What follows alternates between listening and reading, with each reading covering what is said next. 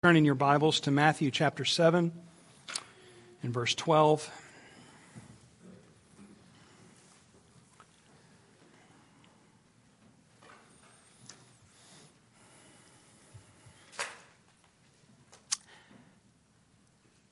Matthew chapter 7, verse 12.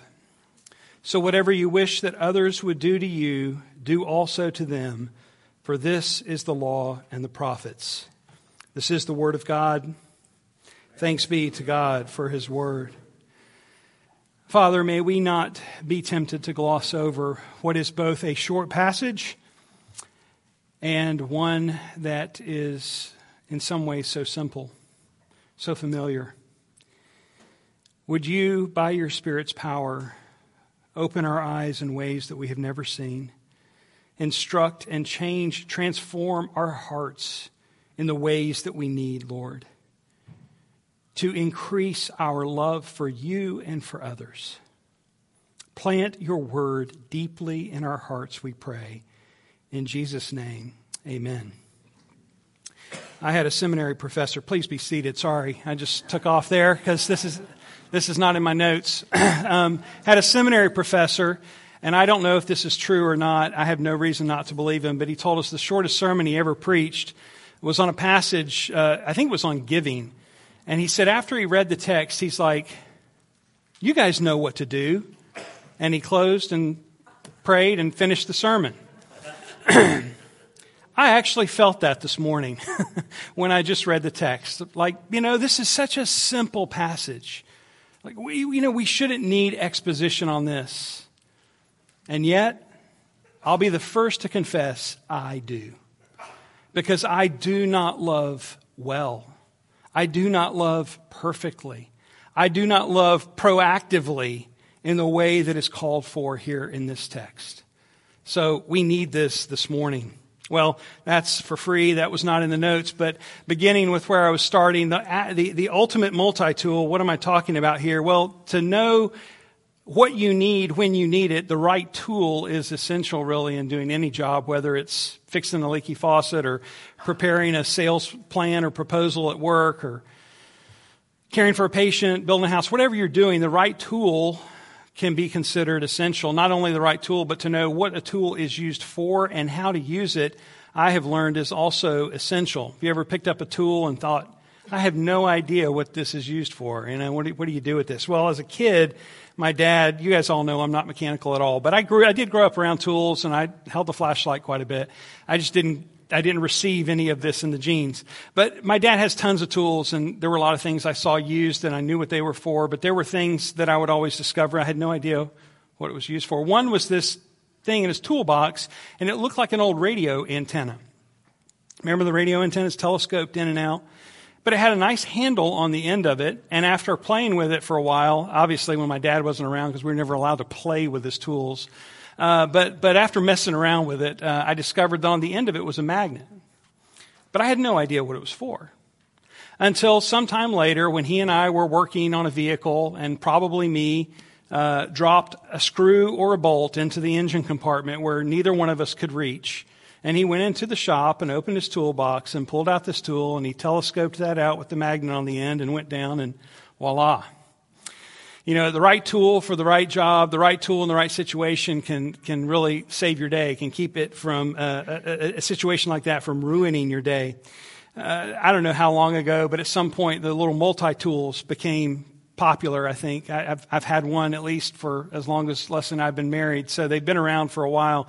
But, it was an expansion on the pocket knife, that you could have more than just a blade in your pocket, but you could have this device that folds up and goes in your pocket, and it could be used to cut, but it could be used to pry. And it usually had screwdriver bits on it, cut, unscrew, screw grip, plier things on it. You could open things. It was a multi-tool that if you didn't have your toolbox with you, this could at least get you a little further down the road. Even if you don't work with tools, you can think in terms of the kitchen. Having the right tools in the kitchen makes all the difference when you prepare food or out at the barbecue. You might think even of your smartphone. Think of what is in our pockets this morning. Zach was talking about his camera and jokingly said that, he was going to go show Victor his camera in his pocket, because Victor's taking pictures with this incredible piece of equipment. And we just started talking about the advancement in technology of what now fits in our pockets and what it can do. Not only can we take pictures, and the pictures are getting better and better, but we can take pictures of objects that we'll even search on. You know, you can take a picture of a plant now and it will tell you what the plant is. You don't even have to know what you're looking at. It can search by the picture. Your phone can measure things. Did you know that? There's a measuring tool on most of our phones. My favorite is just taking a picture of something I want to remember. You know, I need to remember that. Or this may be my new favorite. I now take pictures of book pages because then you can use the scan and copy text feature because it'll copy it rather than trying to copy all the text. So we have multi-tools in a lot of different ways that we carry with us and that we use for a lot of different things. Well, Jesus has been working through the Sermon on the Mount. He's been explaining the kingdom of God. He's been correcting the misunderstandings about the law. And he's told us many things that have been hard to hear, let alone do. So in the previous verses, what we've just left is the resource of prayer. Because he has told us we must have a righteousness that exceeds the scribes and the Pharisees, that we must be perfect as our Heavenly Father is perfect. He now tells us that we're not to judge others, lest we be judged. And then he says, ask, seek, and knock. Go to where the well is, go to the resource that you need to live out this. What he now says in this verse that follows, in this one sentence, he says, is the law and the prophets. That this captures all of what the Old Testament said. We get a summary of all that is taught and all that is described. It is a distillation of the entire Jewish scriptures. It has come to be known as the Golden Rule. And it's an idea that, at least I'm not that old, it was taught in school growing up. It was a noble idea, separated from Christianity, just the idea that this is a good way to live. And I think, as I've already said, because it is so broadly accepted and because it is so simple that even a child can understand it, we academically minded Presbyterians may be tempted to dismiss it, to think that it's somehow beneath our consideration. We might be tempted to look down our noses at it, that it's somehow so far back in our spiritual journey to maturity that it's really not something we need to think much about anymore. It doesn't need our time or attention. But let me invite us this morning to hear the words of our Savior and consider just how profound this one sentence is. None of us have kept this command perfectly, even so far today. I don't need to take a survey to know that, because I know my own heart. I know my own sinfulness, whether it was gulping down the last of the OJ or the coffee and not considering anyone else in the home, or rushing our spouse or family member, are you ready yet? As you went out the door, even if you came alone, complaining to the driver who was on your way here. Or my favorite, walking into church and seeing that someone else sat in your seat. The gall. None of us have loved perfectly, even so far today. If Jesus says that this is the law and the prophets, and we cannot keep it even in the first half of a Sunday, then maybe we do need to hear and meditate on it more than we think so. You see, not only is this statement profound, it is practical for us, but it is also universally applicable. It is the ultimate multi-tool. It can be used and applied in all situations. Think of how the religious elites were treating the law and the prophets. We talked about taking vows. What did the people do? They decided that if they swore against something that wasn't holy or as holy as something else, then they could break the vow. In essence, they could lie. And that's what they were doing, pitting objects against each other by which they could swear. In that same passage, we also considered how the scribes and Pharisees were neglecting to honor their parents by saying, that money over there, that's reserved for God. It's more noble. They were forgetting to honor their parents as they've been commanded. Think of the command to turn the other cheek. This didn't happen, and I'm not suggesting that it did. But imagine with me for a minute, Jesus comes up upon the disciples, and they're having a brawl. And he says to them, guys, I told you to turn the other cheek. And one of them, probably Peter, would be like, Lord, he slapped me on the arm, not the cheek, so I slugged him, right? We know how to find the loophole in the rule. We know, the little legalist in all of our hearts knows how to figure out a workaround to anything that is given to us. And then when we do this, we comfort ourselves in our disobedience, and we miss out on the whole point and the blessing of obeying God. We're experts in doing this. I didn't lie. I just got creative with the truth. I wasn't being hateful. I just tell them like it is. I'll start forgiving them when they stop being a jerk. Everyone else seems to get what they want when they want it. Why is it selfish for me to do the same? No one ever helped me get ahead. Why should I help those people? You see, because we are so crafty at doing this, Jesus works through the Sermon on the Mount to get at our hearts, to show us where our real guilt lies. Earlier we heard him say, you've heard it was said to those of old, you shall not murder, and whoever murders will be liable to judgment. But I say to you that everyone who is angry with his brother will be liable to judgment. Whoever insults his brother will be liable to the council, and whoever says, you fool, will be liable to the hell of fire. And then he went on to say, you've heard it said that you shall not commit adultery. But I say to you that everyone who looks at a woman with lustful intent has already committed adultery with her in his heart.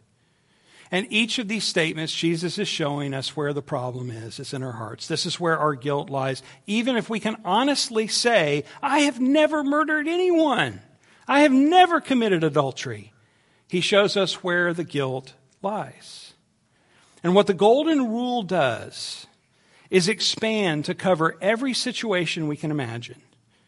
It is the ultimate multi-tool. J.C. Ryle writes, it does not merely forbid all petty malice and revenge, all cheating and overreaching. It does much more. It settles 100 difficult points, which in a world like this are continually arising between man and man. It prevents the necessity of laying down endless little rules for our conduct in specific cases. It sweeps the whole debatable ground with one mighty principle. It shows us a balance and measure by which everyone may see at once what is his duty. Jesus shows us in this one sentence how the law of love can be used as a guide in every single situation that we face. So whatever you wish that others would do to you, do also to them, for this is the law and the prophets. Well, the concept of this statement was not new with Jesus. If you've studied history, you know that Jesus isn't the first to say something like this. We can go back at least to Confucius and see, who lived 500 years before Jesus, that he said, do not do to others what you would not wish done to yourself. Stoic philosophers followed a similar principle that they had enacted. And just before Jesus, in the decade before he was born, a Rabbi Hillel said, whatever is hateful to you, do not do to anyone else. This is the whole law. All the rest is only commentary. And as far as the historical records show, the statement was always in the negative. Don't do to others what is hateful or what you wouldn't want done yourself. And that's not a bad thing, any more than the command not to murder, not to steal, not to commit adultery, not to lie. But as Jesus has been demonstrating so far in this sermon and in his ministry, the law is much more than do's and don'ts. We think of the slightly expanded version of the law and the prophets that he says in Matthew 22, that you shall love the Lord your God with all your heart and with all your soul and with all your mind. This is the great and first commandment. And a second is like it, you shall love your neighbor as yourself. On these two commandments depend all the law and the prophets. So he's driving this point home again and again and again, that what motivates us, what's behind our obedience, isn't simply conformity to a set of rules, but a motivation of love. And it's a love that has been given to us, a love that has been poured out upon us that is to be that motivation. And so what he's coming at and saying here in chapter 7 and verse 12 is different in this way. Where the others have said it in the negative, Jesus now says it in the positive. What you wish others would do to you, you do that to them. You see, the minimum might be, don't do to others what you don't want done to you. You don't want to be lied to, don't lie to others. You don't want to be stolen from, don't steal from others. If you don't want to be pushed around, don't push other people around. But the maximum is what Jesus says here, that whatever you wish that others would do to you, do also to them. It is a proactive command. It is not a reactive command. The first thing we note about it is the breadth of the whatever. Whatever you wish. What is left out? Nothing. Well, maybe something. It's so obvious Jesus doesn't even mention it. What would be left out of the whatever? If this is the summation of the law and the prophets, then the exclusion that would be so obvious that Jesus wouldn't even need to mention it would be anything that's contrary to his law. So let me just mention that caveat that the whatever here must not include anything that would go against his law. But beyond that, whatever you wish, do that unto others. It's broad. The next part that you wish others would do to you is not do to others as they have done to you. That's our natural motivation, to treat people the way they've treated us. That's what we want to do. But rather it's what we would want to be done. Knox Chamberlain writes, the positive formulation is closer than the negative to the heart of the love command. Love your neighbor. Do for him. The positive form embraces the negative, where adhering exclusively to the negative might justify negligence. For example, a disciple might both resolve not to harm a neighbor and at the same time refuse to help him. That's where the weakness is in the negative. The negative could just mean that we could just go hide, go build a compound, go live safely somewhere where we didn't ever have to interact with other people.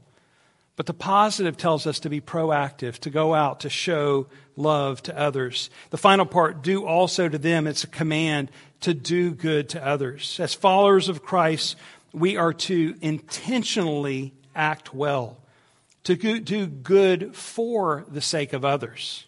Galatians 6:10, so then, as we have opportunity, let us do good to everyone, and especially to those who are of the household of faith. Psalm 34:14, turn away from evil and do good. Seek peace and pursue it.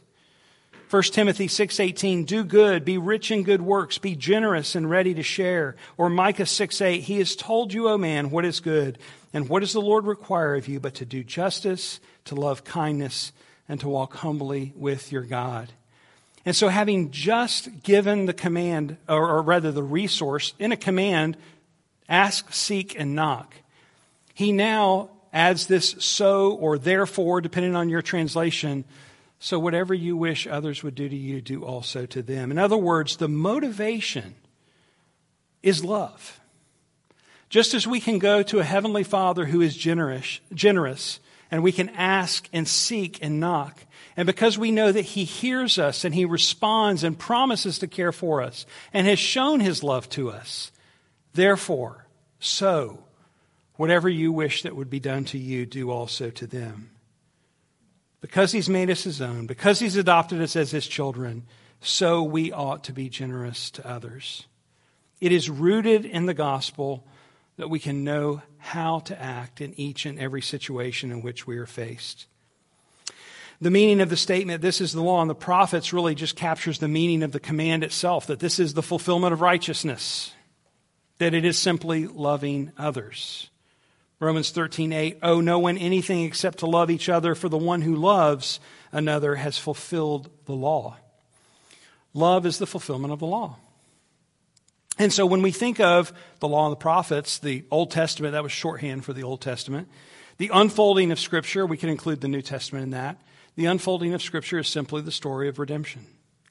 That while we were enemies, God sent his Son to die for us. For God so loved the world that he gave his only Son, that whoever believes in him should not perish but have eternal life.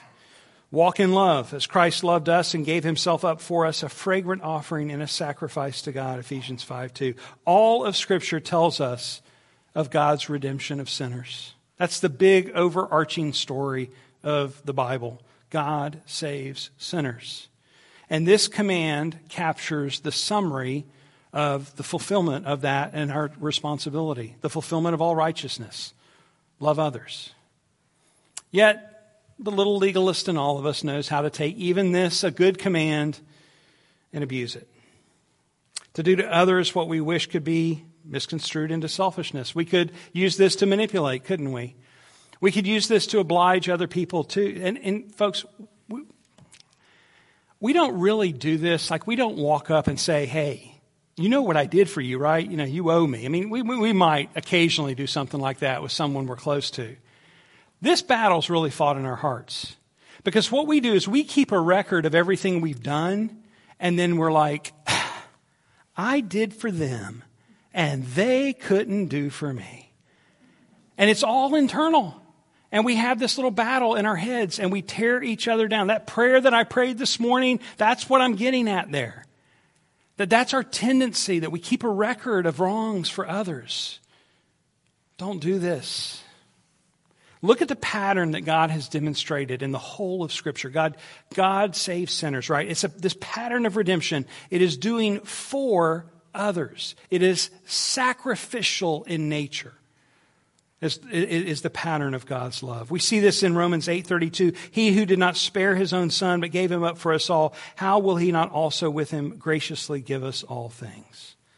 Isaiah 53, surely he has borne our griefs and carried our sorrows, yet we esteemed him stricken, smitten by God and afflicted. But he was pierced for our transgressions. He was crushed for our iniquities. Upon him was the chastisement that brought us peace, and with his wounds we are healed. 2 Corinthians 8:9, for you know the grace of our Lord Jesus Christ, that though he was rich, yet for your sake he became poor, so that you by his poverty might become rich. 1 Timothy 1:15, the saying is trustworthy and deserving of full acceptance, that Christ Jesus came into the world to save sinners, of whom I am the foremost. Why am I reading so much Scripture this morning? It's because I want you to hear this is not my opinion on one verse. All of Scripture is pointing to this. All of Scripture is speaking of this. It's been talking about it the whole time. The lavish love of God, which knows no end, as demonstrated in our redemption, is both the example and the motivation for how we are to love others. We are not to be stingy with our love. We are not to look for loopholes to withhold our love. We must not disparage the love of God in Christ by acting hatefully or selfishly. John, in his first epistle, gives a great summary statement of all that we've said here. In 1 John, we read, beloved, let us love one another, for love is from God, and whoever loves has been born of God and knows God. Anyone who does not love does not know God, because God is love. In this, the love of God was made manifest among us, that God sent his only Son into the world so that we might live through him. In this is love, not that we have loved God, but that he loved us and sent his Son to be the propitiation for our sins. Beloved, if God so loved us, we also ought to love one another. No one has ever seen God. If we love one another, God abides in us, and his love is perfected in us. Now let me share a practical way that we as a congregation can demonstrate this kind of love. We live in a day and age in which we are, I think, more aware than maybe past generations of the harm that can come to children. We live in a time where we are, I think, more aware of what has happened to children, where adults have taken advantage and abused them and done things to them which should not be done. It's a sad reality. And of course, we don't ever want this to happen on our watch at our church. And so to that end, the elders have been working to craft a child protection policy that we're hoping to put in place by the first of the year. And in this policy, we will include guidelines that will help us ensure our children are safe and anyone else who brings their children to worship with us at Christ the King. Once finalized, the policy will ensure that, for example, more than one person is present in all activities. There won't be any one adult alone with children. Our workers, whether in nursery or Sunday school or youth events, will go through a process of training, through application. We'll even do background investigations to ensure that those who are with our children are safe. And the motivation behind this is not simply pragmatic. It's not just that all the other churches are doing this. That's not why we're doing this. We certainly want to assure all parents that their children are safe. We want, as new parents come in and new people join with us, we want them to know that their children are safe. But what our motivation is behind all of this is love. It is this, what we're seeing in this text this morning, the golden rule. What we wish would be done to our children, we want to make sure is done to others' children as well. We want to do good to others in love for God and love for one another. I can tell you that I have worked and counseled with parents whose children have been taken advantage of. And I can tell you that the fallout is immeasurable, that it is lifelong, that it is life-changing. And I hope that nothing like that ever happens here. And so we are going to work to do this and do whatever we need to do to ensure that children are safe at Christ the King. So this is a proactive step. And this is an example of what our love ought to look like. That our love should be proactive in nature. You see, the world reacts. The world waits to see how you're going to treat them before they decide how they're going to treat you. I'll do to you the same that you've done to me. That's how the world responds. That's how we're tempted to respond. But the follower of Christ lives proactively, seeking to do good for others because of the love of God that has been poured out upon us. Yet we can all confess we don't do this perfectly, more than just taking the last of the OJ or being harassing as we leave to get to church on time. We know all the ways that we don't do this perfectly. But let me caution us from turning this into just another rule to follow. See, if we do that, we're going to fall short every time, because this cannot be done in our own strength or in our own wisdom. It is the ultimate multi-tool, but it is a multi-tool that is rooted and must be rooted in the gospel. It must stay gospel-informed, it must stay gospel-infused, and it must stay gospel-powered. For us to do this in our own strength will end in failure. The good news of the gospel, that Jesus has saved us, that we who are sinners have been redeemed, all of us who have fallen short of God's glory, who've missed the mark, who've transgressed His law, that He has made things right. Through His Son's death, He has overcome what was justly ours, the wrath of God. And by accomplishing this, and by making us His own, and by adopting us as His children, now we are empowered by His Spirit who lives within us to love as the Father has loved us.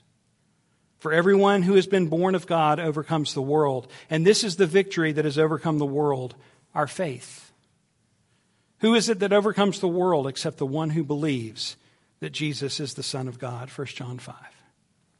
So the gospel then is the power of God unto salvation and empowers us to walk faithfully in our lives, including doing to others what we wish would be done to us. So don't look to your own strength or your own power, your own wisdom to do this.